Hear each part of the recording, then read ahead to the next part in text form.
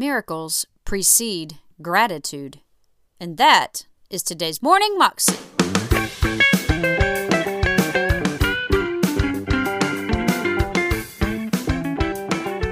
Welcome to the Morning Moxie Show. I am your host, Alicia Sharp, and today on the show we have part 2 of Robert Morris's message about Thanksgiving and the importance of just giving thanks and worshiping God. Here's Robert. Now, let me read it to you by putting just the definitions in, all right? Enter into his gates with a thanksgiving choir, and into his courts with singing praises. Be thankful by extending your hands to him, and bless him by bowing before his name. In other words, here's what it's saying. Express what's in your heart to God. That's what that verse is simply saying. And again, I want to say, if it's not in your heart, it's not worship. But also, if it doesn't come out somehow, it's not worship either.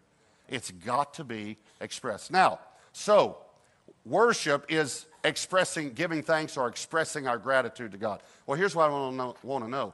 Where does gratitude come from? From this passage, I saw something about gratitude I've never seen in my life. And here's point number 2. Miracles precede gratitude. Miracles precede gratitude. Now, I know that some of you have kind of a teacher motivation, and so anytime I say something, you think, wait. You kind of have to think about it for a minute. Just follow me for a minute, all right? Look at the verse. Look at verse 15. And one of them, when he saw he was healed, returned and with a loud voice glorified God. Okay. He glorified God. Why? Because he had received something from God. Worship is giving thanks, right? When do you give thanks? After you've received something, not before. For instance, we're going into the Christmas season, and hopefully none of you are going to come to church, during this Christmas season and just walk up to one of your friends here at church and say, "Thank you."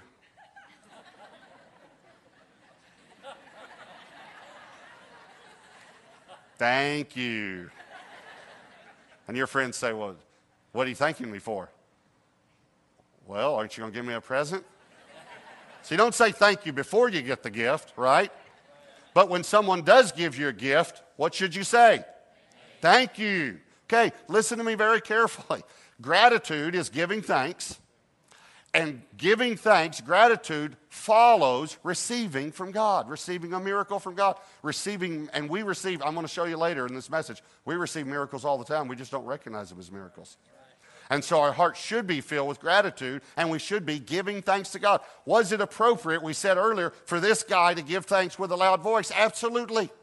I want to remind you, the reason they were standing afar off is because they could not be a part of society. This guy couldn't hold a job.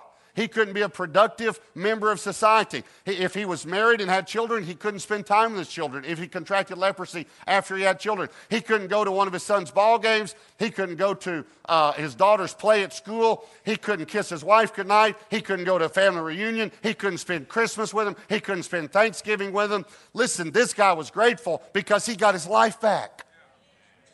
He got his life back.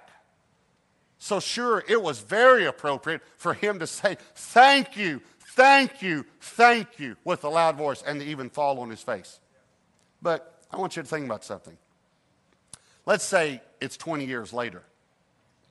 20 years, and this guy, let's bring this up to modern times. Guy gets healed of leprosy or something like that. He gets his family back. He works hard. He gets a good job. He becomes an executive in his company. He moves to this area of town. And it's 20 years later. His kids are grown now. He's walked his daughter down the aisle, helped his son get started in business, all these wonderful things, family. And one day he's walking in the town square.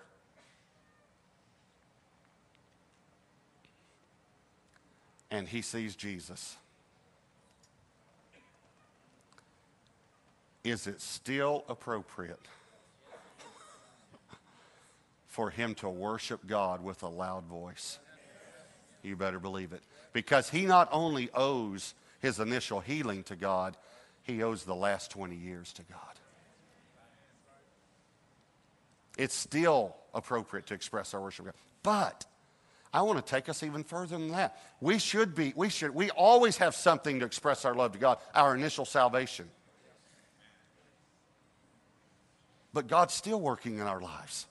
He's still protecting us. He's still blessing us. He's still providing for us. So, if worship is an expression of gratitude, and miracles we receive from God to get gratitude in our heart, miracles precede gratitude. Here's what I want to know now. What precedes miracles? And again, let me show you from this passage something I've never seen. Here's point 3. Obedience precedes miracles. Obedience precedes miracles. Now, look at verse 14. So when he saw them, he said to them, go show yourselves to the priest. And so it was that as they went, they were cleansed. Now, what Jesus told them to do made no sense. I want you to think about this. Made no sense. No sense at all. They weren't healed yet. The reason you go to the priest is if you're healed. Jesus said, go show yourselves to the priest. What if they'd have had this thought? I'm not healed, pal. You heal me, I'll go show myself to the priest. You realize that it's backwards with God. You remember what they said to Jesus when he was on the cross? Come down off the cross that we may see and believe. Here's what he was saying. Believe and you'll see. Do you know what we do many times? We say, God, if I could just understand this, then I'll obey. You know what God is saying? If you'll obey, you'll understand. Go show yourselves to the priest. These 10 guys said, okay.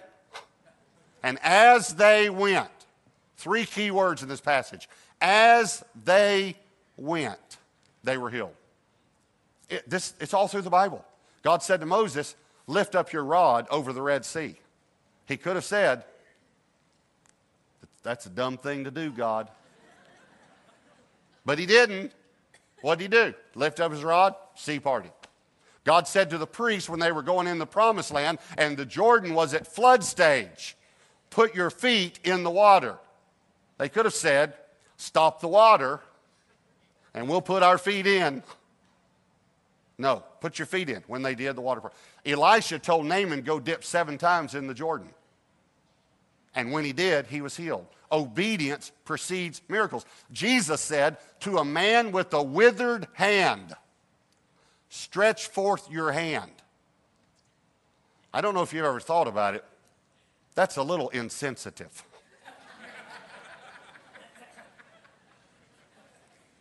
Guy's got a hand like this. Jesus says, stretch forth your hand. Excuse me?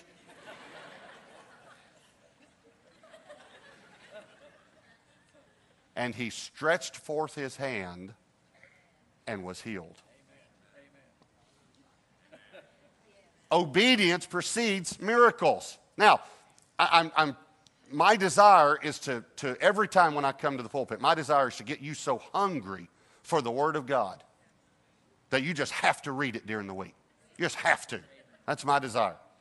And I try to train you in reading it. Anytime you read something in the Bible, you should always read around it. Read the context. And sometimes what you read before happened right before it. And in this case, I believe it did. But even if it didn't happen right before it, why did God put it right before it in the Bible, right? So let me show you what happened right before this. Back up to verse 1. We started a moment ago at verse 11. Let's go to verse 1. Luke 17, verse 1. Then he said to the disciples, it is impossible that no offenses should come. But woe to him through whom they do come. It would be better for him if a millstone were hung around his neck and he were thrown into the sea than that he should offend one of these little ones. So he first starts talking about the offender. Now he's going to talk about the offended. Verse 3. Take heed to yourselves. If your brother sins against you, offends you, rebuke him, and if he repents, forgive him. And if he sins against you 7 times in a day, and 7 times in a day returns to you, saying, I repent, you shall forgive him. And the apostle said, the Lord, increase our faith. Now, here's a passage that I just don't think we think about sometimes. We read it a little too fast. But here's what happened. Jesus said to him, first of all, guys, people are going to do things to offend you. Let me just say that. And it's wrong to offend, but it's going to happen. When it happens, I want you to forgive. If someone does something, I want you to forgive him. That was Robert Morris, and you can find that clip on YouTube if you search under Robert Morris Thanksgiving. You can also find more information about him at his website, pastorrobert.com. I hope you have an amazing day, and I will see you again tomorrow. God bless.